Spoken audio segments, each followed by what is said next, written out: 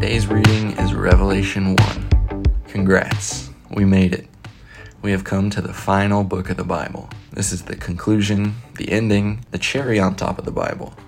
Everything that has been developed in the first 65 books ends here in Revelation.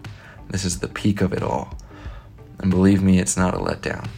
There's a lot that happens in this book, a lot of things that will make you question what is going on, why is this happening, what is this, what's the point of that. Basically, there's just a lot that can distract you and just get you in your mind. But that's why I want to share this verse with you. Revelation 1:1, the revelation of Jesus Christ.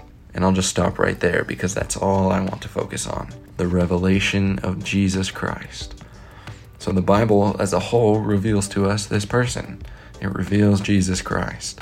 So it only makes sense that the grand finale, the ending of the Bible, has to be about, you guessed it, no other than Jesus Christ. Now we can see that this revelation is singular. It is not plural. It's not revelations.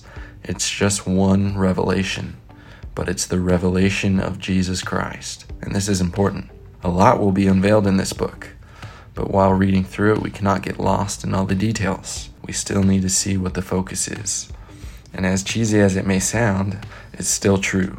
The focus here is Christ, the revelation of Jesus Christ. It's easy to become sidetracked when there's so much going on that we lose sight of what our goal is. So as you read through Revelation, don't get caught up in trying to understand every little detail that pops up, because I'll just go ahead and save you some time and letting you know that you won't get it all, and that's okay. But just remember these words of the first verse of this book, the revelation of Jesus Christ. And while you're reading, just tell the Lord that you want to see him. You don't want to miss him, even amidst all that is going on, that we wouldn't be distracted from the goal, from the focus, from Jesus Christ. I really hope y'all enjoy reading this chapter and all of Revelation. Thanks for listening.